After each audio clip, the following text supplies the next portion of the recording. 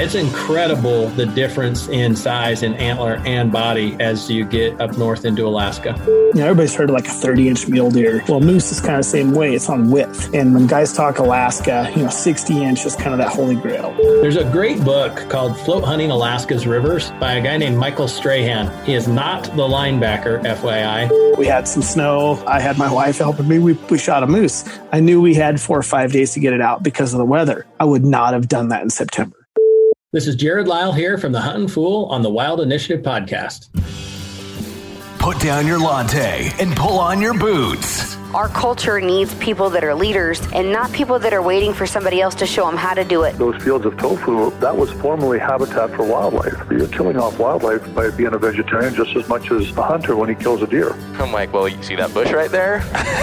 There's your bathroom. Yeah. My dad wears a Levi jacket. He sits in front of a sagebrush, and he tells me the best camo is hold still. Not that Donnie Vincent this, but be relentless in everything you do. Don't crap out, go back to the truck with excuses or whatever. Okay, assume I get a deer. How do I cut it up to fit into a Honda Civic? Just get outside and go, because once you do, it's all gravy from there. Hey, this is Zach Griffith. This is Hannah Barron. This is Jason Phelps of Phelps Game Calls.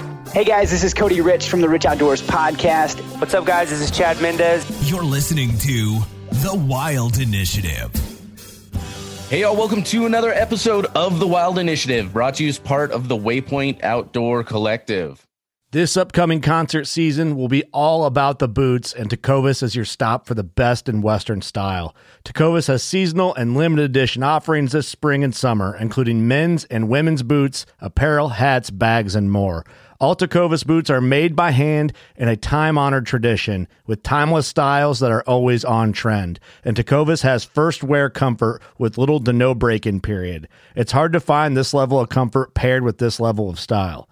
Stop by your local Tecovas store, have a complimentary drink or two, that's WCB style, and shop new styles. The smell of fresh leather and friendly staff are at your service. Many stores even have leather custom branding to make your boots truly personalized. And with regular live music and events, there's no in-store experience like it. If you can't make it into a store, just visit tecovas.com. That's TECOVAS.com. They offer free shipping on all boots, as well as free returns and exchanges, and ship right to your door. Go to tecovas.com and find your new favorite pair of boots today. Knives, machetes, saws, and shears, multi-tools, shovels, swords, axes, spears, hatchets, and tomahawks.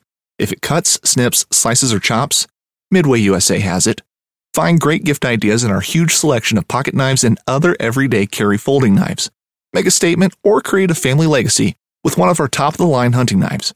We've got a great selection of manual and electric sharpeners, too. For just about everything for the outdoors, check out MidwayUSA.com. All right, y'all. So getting on to today's episode, we are back. Today, we're talking about big ol' moosies. I am here with Jared Lyle and Robert Hanneman of Huntin' Fool. Yet again, today we are going to knock out So You Think You Want to Hunt a Moose. Guys, thanks again for hopping on. Yeah, thanks for having us. Oh, yeah, thank you. So, ring, ring, ring. This is Huntin' Fool. Hey, man, I want to hunt a moose. Where do we go from here? You want to start that one, Robert, or you want me to? I'm sure. No. Nope, I'll take this. All right. So, just like I take all the other calls. No, I'm just joking. If a guy calls in and he says, hey, I want to hunt moose, my first question is to him is, kind of what moose are you looking to hunt? Because, everyone has different expectations. And, let's just talk about moose in general. We got moose that live down in Utah and Colorado, and they go all the way up through Canada and the Yukon and into Alaska. Boone and Crockett's kind of define those into 3 different subspecies of moose, and they just get bigger as you go further north. So they kind of drew a line in the dirt at the U.S. and Canada border and said anything south of here is a Shiras, anything north of here is a Canadian. And then when you got up to British Columbia along the Yukon line, they did the same thing, and they have the Yukon Alaska moose and the Canadian moose. So essentially, further you go north, the bigger the moose are, and typically the more expensive the hunt can be if you're looking for a guided hunt. So, most guys that want to hunt a moose, don't necessarily want all three subspecies. They just want the biggest moose they can get. So I would say most guys are planning on going to a state like Alaska. And the cool thing about Alaska, as a U.S. citizen, you can go up there and you can hunt moose without a guide. So, everybody would think that, hey, it's got to be easy. There's moose everywhere. Everybody lives in Alaska, shoots a moose. It's not really the case. It's kind of like, I would say on average, moose success is very typical to what rifle elk success would be in the West. On average, guys are killing a bull probably 20% of the time. So you figure in Alaska, guys are, that are getting after it, that live there, are killing a moose 20% of the time. So, if you want to go guided, you can dramatically increase the odds of killing a bull. If you go on yourself, do it yourself hunt, your odds are going to be whatever you put into it. It's kind of the cool thing. The more you put into it, the better your odds are going to be. So, but then if a guy's like, hey, I want to kill them all, because everybody wants to collect species, and I know me and Jared are the same way, that's when we got to start looking at the draw in the lower 48, and then, booking a hunt in Canada, and then doing something in the Alaska Yukon range. Yeah. So the three species really are just more defined by geography, not necessarily any sort of biological difference for the most part. No, that's correct. I mean, your moose have just evolved over time, and the bigger moose live in the more remote, hardy conditions. But I mean, a moose is kind of a moose. Like me and Jared joke, I shot a moose in Montana years ago. I shot him about 3 or 4 miles south of the Canadian line. And I'm sure at some point in my moose's life that I killed, he was a Canadian, and now he's, a Shiras. So, I mean, it's just, Boone and Crockett, who's been the holders of the records for pretty much as long as I think anybody's been keeping records, they had to draw a line in the sand. It's kind of like the brown bear and the grizzly bear in Alaska. They had to make a line, or anything, that's this close to the ocean, it's going to be a brown bear, because it's just essentially getting more feed and it's a bigger animal. So, in reality, a moose is a moose. They're all big, they're all giant, they're all tough to pack. But, the further you go north, the bigger they get. Yeah, both in body size and antler size. It's really interesting. I Robert mentioned this earlier, but I got lucky, drew a tag this year for Shiras moose down here in the lower 48 in Idaho. And the thing that struck me when I was butchering this bull, and he was a good bull. He wasn't a giant Shiras, but a good mature bull. When I was butchering him, it struck me that I felt like he was literally half the size of the Alaska Yukon moose that I killed. Like, it was just, and he was still way bigger than an elk for all intents and purposes. They're built different, but yeah, it's incredible the difference in size and antler and body as you get up north into Alaska. Interesting. Okay. And when we start breaking that down, Alaska moose, there's over-the-counter tags. Anybody can go up there and go hunting. In Canada, if you are, from the U.S., you're going to have to go with an outfitter if you're hunting in Canada. So you're going to have to book a guided hunt. So there's no draw. You just pick the outfitter you want to go with and, schedule your hunt and go. When you get into the lower 48, it gets a little more complicated, because just like we've talked about with sheep and goats and everything else, there's way more people that want to hunt moose than there is tags. So that's where the draw really comes into effect, in the lower 48 for the moose. Yeah. And, when it comes to, I think we'll cover Canada pretty quick. I think Robert pretty much covered it. You got to book a guide and go, right? Get a spot. And of course, we know Canada's going to reopen eventually over this COVID situation. But, and Robert, you're probably going to know this better than I do as far as prices go. But what I do know on average is, if you hunt over on the western side of Canada and BC, et cetera, you're going to pay more for a guided Canadian moose hunt there than you are if you're over in Newfoundland and some of that area. So if you're looking for a quote unquote discounted or cheaper moose hunt, you're going to find cheaper prices as a general rule over on the eastern side of Canada, as opposed to the more wild hunts that you find over on the western side. I totally agree. So like when I went up and did some work up there in BC a couple of years ago, we were hunting up by the Canadian border. Our moose hunts were going for 18 plus. But we were killing giant moose. Like I said, the further north you go, the bigger the moose get. Those moose, as you get closer to that Yukon line defining, that Boone and Crockett made, you're getting, bigger moose. Now, those moose hunts are expensive, but you're going to kill great Canadian moose. As you go over east, like you said, you get into higher moose populations, and those are kind of more, I wouldn't say meat hunts, but they're reasonable price hunts where a guy can go and have a quality hunt and kill a nice moose. The same thing can be said on the stuff in southern Canada, like along the Montana-Idaho border. Mm-hmm. Those look just like Shiras moose, like we would be hunting here in the lower 48, because they're not giants like the stuff up in, and again, they could be, great moose, but they're not those 50 to 60 inch giants that you'd kill up in northern BC. Those hunts are a lot more reasonable priced as well. So, with that being said, when we start breaking down, like, everybody's heard of like a 30-inch mule deer, and that's kind of the mark. Like, oh, I want to kill a 30-inch mule deer in my life. Well, moose is kind of the same way. It's on width. And when guys talk Alaska, 60-inch is kind of that holy grail. Everybody wants to kill a 60-inch moose.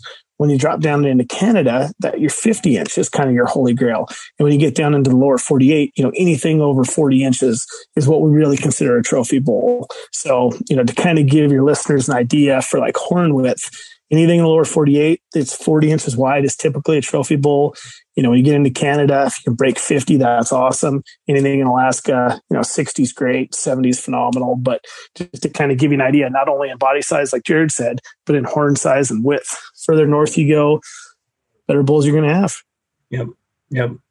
So back down to the lower 48 and the draw system there, I think, Robert and I both joked the intro or before the intro here that the reality is the lower 48 conversation can get over pretty quick. Honestly, the best draw odds by a landslide for trying to draw a Shiras moose tag is going to be in Idaho, and it's expensive. They're going to, Idaho charges you up front for the tag fee, whether you draw it or not, and then they refund you if you do not draw. They also charge a big convenience fee for processing your credit card, and they also hit you for almost $300 now in non-refundable hunting license fees. So it's expensive to apply, but the draw odds are exponentially better than anywhere else in the lower 48, particularly for a lot of the hunts that are further north up in the panhandle of Idaho. But there's some other areas of Idaho too that are kind of sleepers that have decent draw odds. I would say all in all, on average, you take out, a couple of the top units like 54 and things like that are 1% odds. If you average in everything, you're probably looking at realistically 8 to 10% draw odds, average across the state for Idaho. And there's no point system. So a guy starting today, it has the exact same opportunity as someone, that's been applying for 20 years. So Idaho is like the only state we really, really recommend guys at the Huntin' Fold to apply for moose, especially if they really want to, to put a check mark in that Shiras box. There is 5 other states that do offer Shiras moose tags, Wyoming, Washington, Utah, Montana, and Colorado. All of those would kind of fall into that same as the sheep. I mean, in reality, for those states we just talked about, you're under 1% odds. If you're just starting out today, you have no bonus points, you're under 1% odds.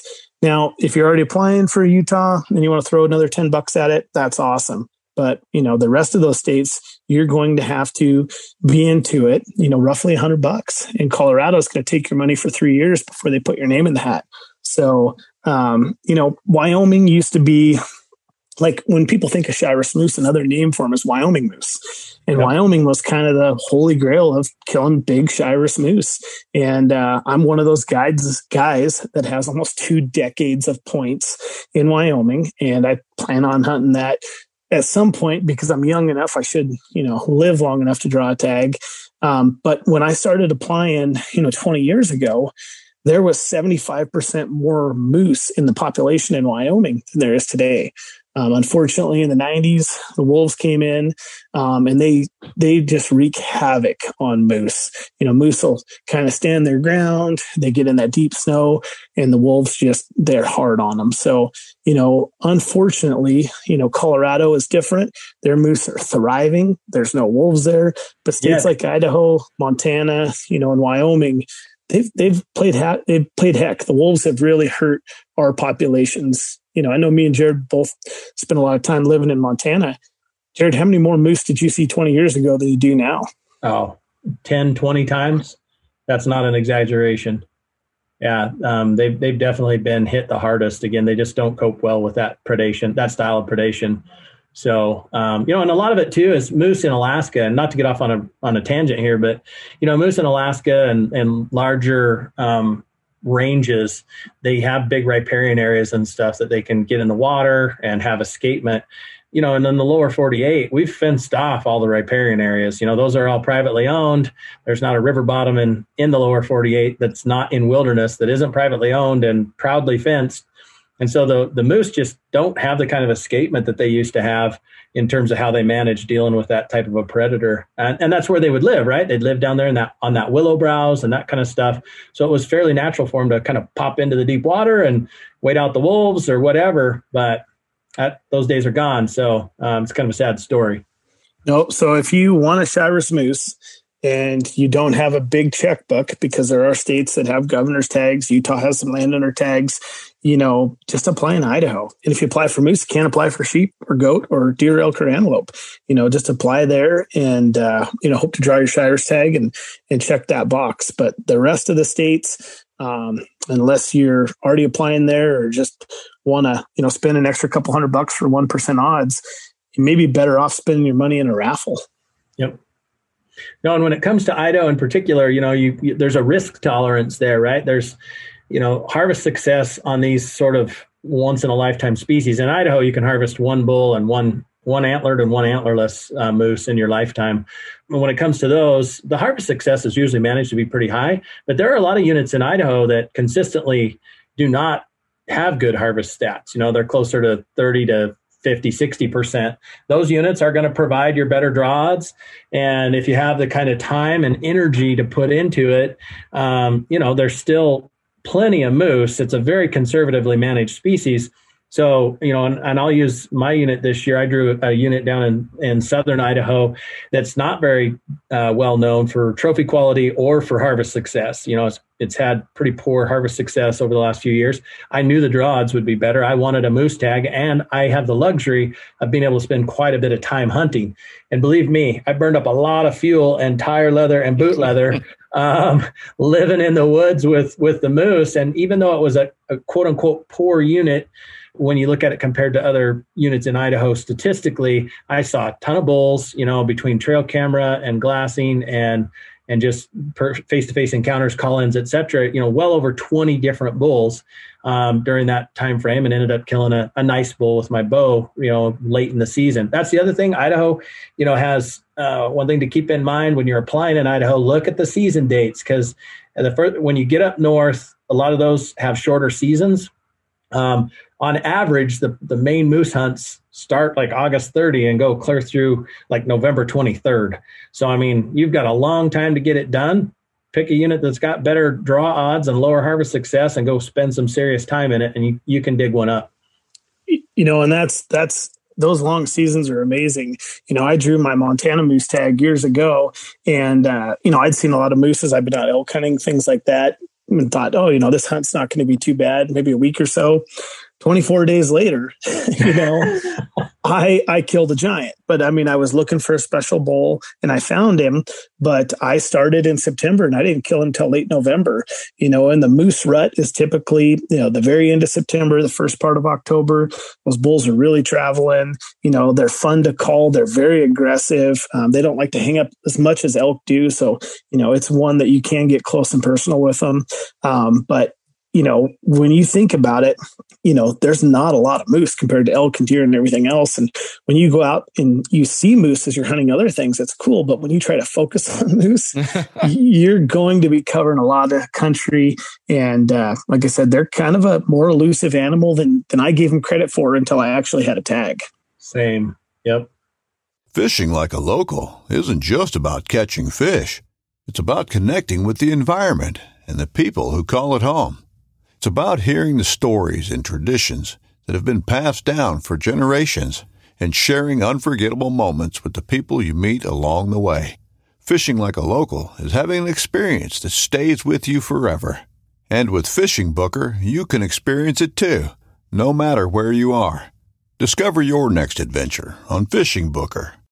So, I think it really, again, and we talked about this in the last episode, it all comes down to building across the board your hunt plan. Because you mentioned Idaho, And, Idaho has different options where you can apply for sheep or you can apply for moose. You can't be applying for both in the same year. So if you do want to hunt moose, you'll probably have to then change your hunt plan for sheep if that was part of it. And, it's all part of, there's a lot of interwoven complexities if you're kind of like us and you just want to hunt everything everywhere.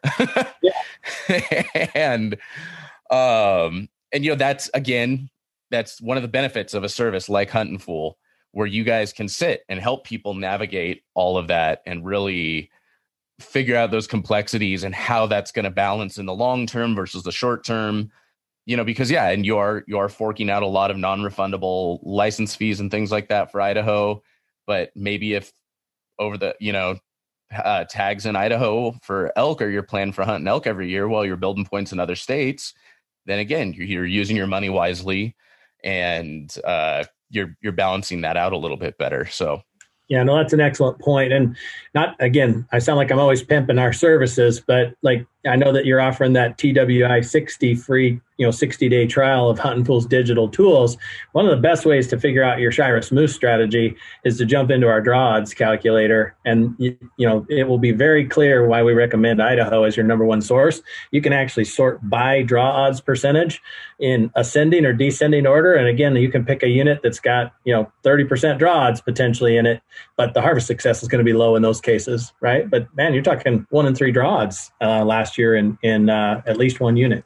Oh, another cool thing is we kind of harp on the West and the Shiras moose and the draw odds, or not the draw odds, but the draw odds are all under 1% minus Idaho. And every one of those states is going to, cost you a pretty penny to apply. Years ago when I came to work for Huntin' Fool, they didn't cover Eastern Canadian moose areas. And, that was something that I always applied for. I applied for Maine, I applied for Vermont, and I applied for New Hampshire. And, we started covering those as well. And, these are Canadian moose that live over there. You wouldn't need to hire an outfitter. Like we talked about in Canada, you have to go to Canada, hire an outfitter to go on a moose hunt. These hunts you can do on your own. So if you're looking to try to kill all 3 moose, maybe you don't want to spend the money to go to Canada, or, you'd rather just hunt, moose in the US. Those are other states to apply for. The draw odds are still very similar to most other states minus Idaho, probably typically looking, under 1% if you're just starting out, but they're really inexpensive to apply. Maine is $15 to apply. But Maine's a little different. You can buy essentially more chances. 10-pack of chances usually run to you around $50, $55. Vermont is $25. You can apply for the archery hunt and the rifle hunt. So you throw them $50, and New Hampshire is another $25. So those are 3 states that we cover in the Huntin' Fool in depth. And like I said, for under $100, you can add 3 different states for applying for moose, which are typically those moose are going to be bigger than your Shiras moose for the most part. And you can add all those 3 states for almost less than you can add any other state in the West. So it's another thing. We got a lot of guys that love to play the game, put in for states. So we've added these states and, do research on them and help guys apply. The other cool thing is if you do draw one of these tags, the outfitters in the East are very affordable. Most moose hunts are going to run you $3,000 to $6,000, where you really can't touch much in Canada for under $6,000. So, and then, if you got a bunch of listeners living on the East Coast, they should be looking at those states and at least throwing a little money at them. And maybe they don't have to travel all the way to the West to kill moose. Yeah. Great point. So say I'll give you 2 scenarios. Say, I'm in my 30s, brand new to this. What am I looking at? If I want to kill all 3 species, what am I looking at kind of price range if I want to reasonably kill one of each in my lifetime? And then what am I looking at maybe price range if I'm just like, hey, I just want to shoot a moose. Like I'd like it to be like a respectable moose, but it doesn't have to be a giant. I don't care what species it is. Doesn't have to be a giant, but I want to do it in without waiting 20 years.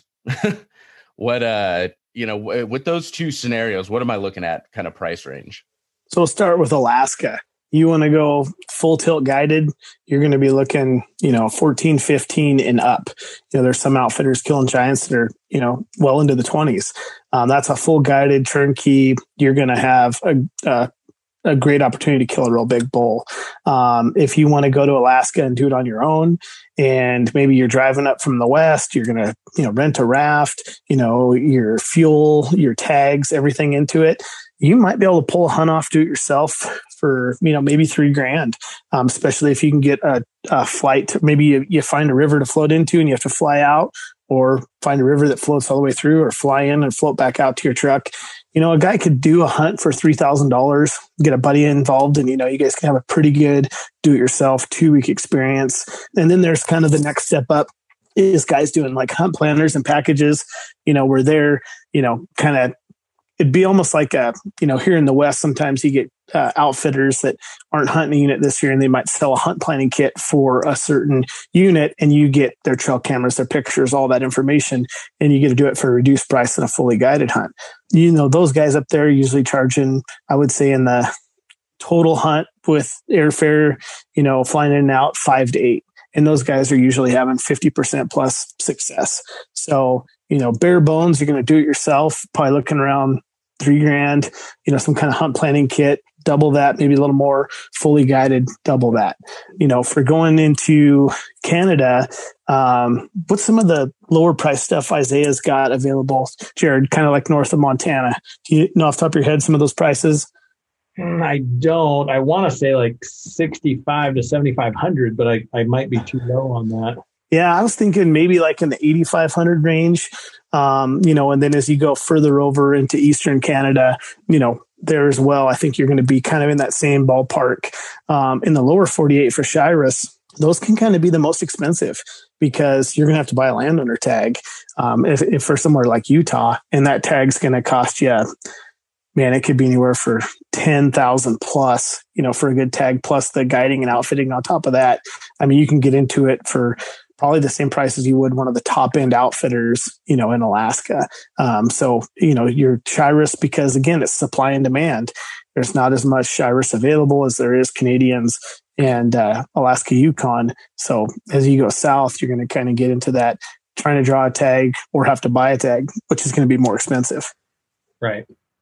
Yeah. And one of the things that Robert touched on in Alaska that I think is important to hit on, and I think it's true for all of these, prices are going up. And again, it's not a scare tactic to try to get you to burn all your family vacation fund. But the reality is they are going up. Even like transported hunts, like Robert was talking about, with these kind of like help you out, drop you in some logistics packages, et cetera. I've seen those things go up from, I was seeing them at $3,500 not long ago. And we actually saw one roll out for like $11,500 this year. Jeez. And that's just basically all your support, the things that you need, your camp, they're going to take you to a decent location, et cetera. So, if you're thinking Alaska moose, it's probably a good time to try to do it sooner rather than later. And when it comes to the styles, the DIY versus transporter versus fully guided, it is important to note that transporters can't technically provide you any advice, right? So they can't guide you because they're not permitted to do that. They're just basically a logistics support agency. It doesn't mean that they don't know what's going on, and they do. Believe me, this is how they're making a living, and they're putting you in good spots. But if you're counting on booking a transported hunt and then picking the guy's brain and having him dump you on top of a moose, that's just not going to be the case. And there's a difference between the transporter, like Jared's talking about. That's just your pilot or your guide running you up a river. Then the guy that's, typically selling you like a hunt planning kit, that guy's not going to be your transporter, and they can supply you with that kind of information. Right. But the guy that is taking you up, that is something that he can't do up there for that. One other thing is if you are ever going to hunt, a sheep or, a caribou or anything, and you're going on a guided hunt somewhere, a lot of times these other species can be added on for just a trophy fee, and you might get a screaming deal if you booked a Dall sheep hunt or a caribou hunt and you stumbled upon a big moose or vice versa. if you're up there and you can take a few animals, you can kind of, make that money go a little bit longer than if you booked a moose hunt, then you booked a sheep hunt, then you booked a caribou hunt, then you booked a grizzly hunt. And, if you can shoot multiple things while you're there, I know here at the Huntin' Fool, every one of us is like, what all tags can we have? Like, I'll buy them all, because if the opportunity gets there, we'll try to make it happen, because on a trophy fee, things are, way more reasonable because your expense has already been paid for everything else. That's just bonus for the outfitter, except for the packing of the moose or whatever it is, and for yourself. I mean, I think in general, any travel hunt, any hunt that's got serious logistics to it, beyond just your tag fees, it's one thing you're driving a state or two over. Yeah, there's logistics, but it's not as extreme as with other hunts. But any hunt that has such extreme logistics like that, it only makes sense to fork out a little bit of extra dough. If this is something you want to do, to fork out that little bit of extra dough and try and combine as much as possible. Like you said, if you're going to Alaska, you want to do a caribou hunt, you want to go after a moose, it only makes sense to do your best to book them all together if you have that option. Yeah, or at least know that you can add them for a trophy fee. Like Robert said, it's nice to clarify that in advance so that you're not there when the pressure's on and deciding whether you want to spend $7,000 to smash that grizzly bear,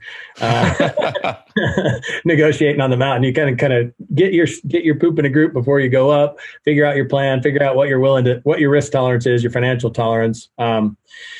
I think, that covers the U.S. and Canada pretty darn well, I think, overall. One thing I will say about coming back to Alaska, two things, actually. The first one is, and I don't know if you want to link to it in your notes or not, but there's a great book called Float Hunting Alaska's Rivers by a guy named Michael Strahan. He is not the linebacker, FYI, but it is spelled the same. It's Strahan.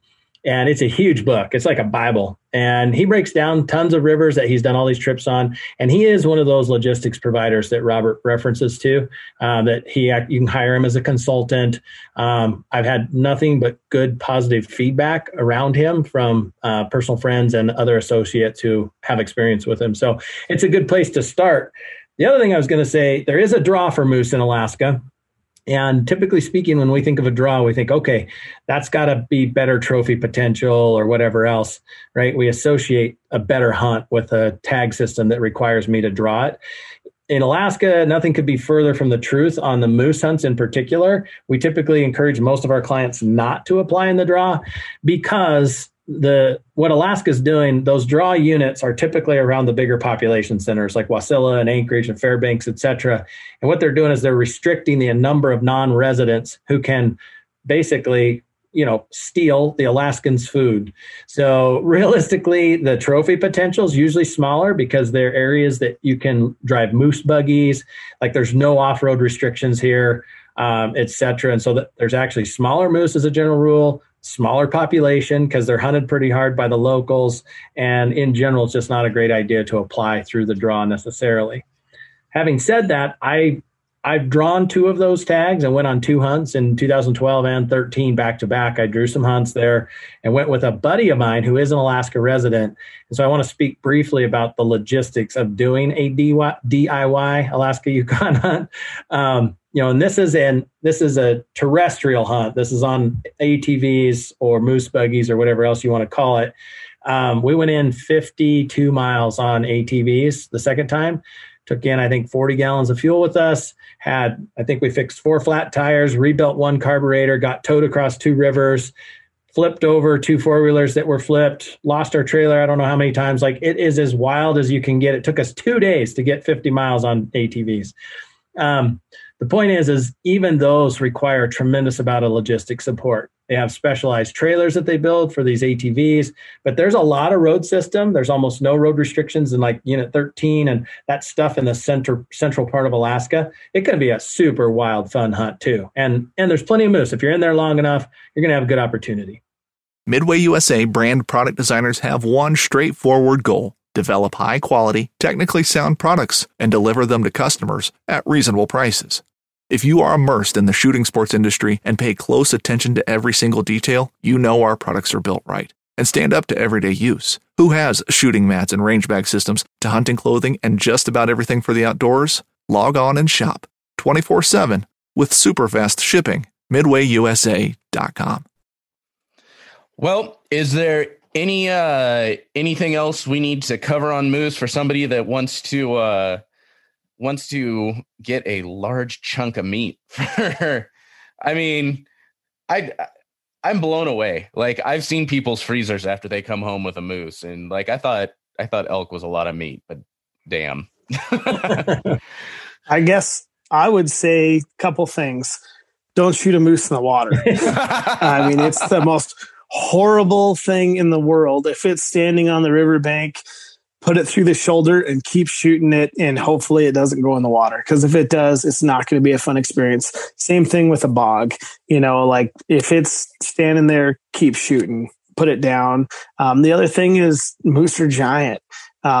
Be aware of how far you are from your camp, where you can get a vehicle to, your airstrip, or the body of water you're on. Because if you're too far away, you're going to spoil that. And Alaska is, they're more aware of, meat wasting policies than anyone else. Like a lot of areas got to leave, you can't debone it. You got to bring the ribs out, so, I mean, it's not worth spoiling a moose, hunt in the area that you can get a moose out. And the same thing in the lower 48. When I killed my moose, I was 3.5 miles from a road. It was middle of November. We had some snow. I had my wife helping me. We shot a moose. I knew we had 4 or 5 days to get it out because of the weather. I would not have done that in September. Yep. Moose are giant animals, and it is a lot of meat to take care of. And even if you kill a big bull and it's cool and you hang it down, you can still get bone sour on a big rear quarter of a moose. You almost got to split that down the bone to open that up to get it to cool down, even on cool nights. There's just a lot of meat there, and it'll hold heat. That's crazy. So on average, like, how much meat weight are you carrying out after you've quartered that thing? Well, my Alaska Yukon moose with the head and cape and everything, right? And the lower jaw was still in it, but hanging quarters, cape, head was just over 700 pounds. So basically I carried as much out as a mature bull elk weighs running around on the hoof, right? And then I just killed a Shiras moose, so I know the number on this too. I had 320 pounds of meat. This was excluding horns and cape. It was 320 pounds of hanging meat with the bone in the quarters. Holy hell. I'm just thinking about that on my back in a long, long day. But alrighty, guys. Well, I want to make sure everyone heads on over to thehuntinfool.com. I want them to check out the cost calculator resource. Also, make sure y'all are checking out the draw deadlines.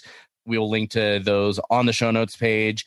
And just as a reminder, use code TWI60, get 60 free days to use and abuse the Huntin' Fool service to get all your draws in there.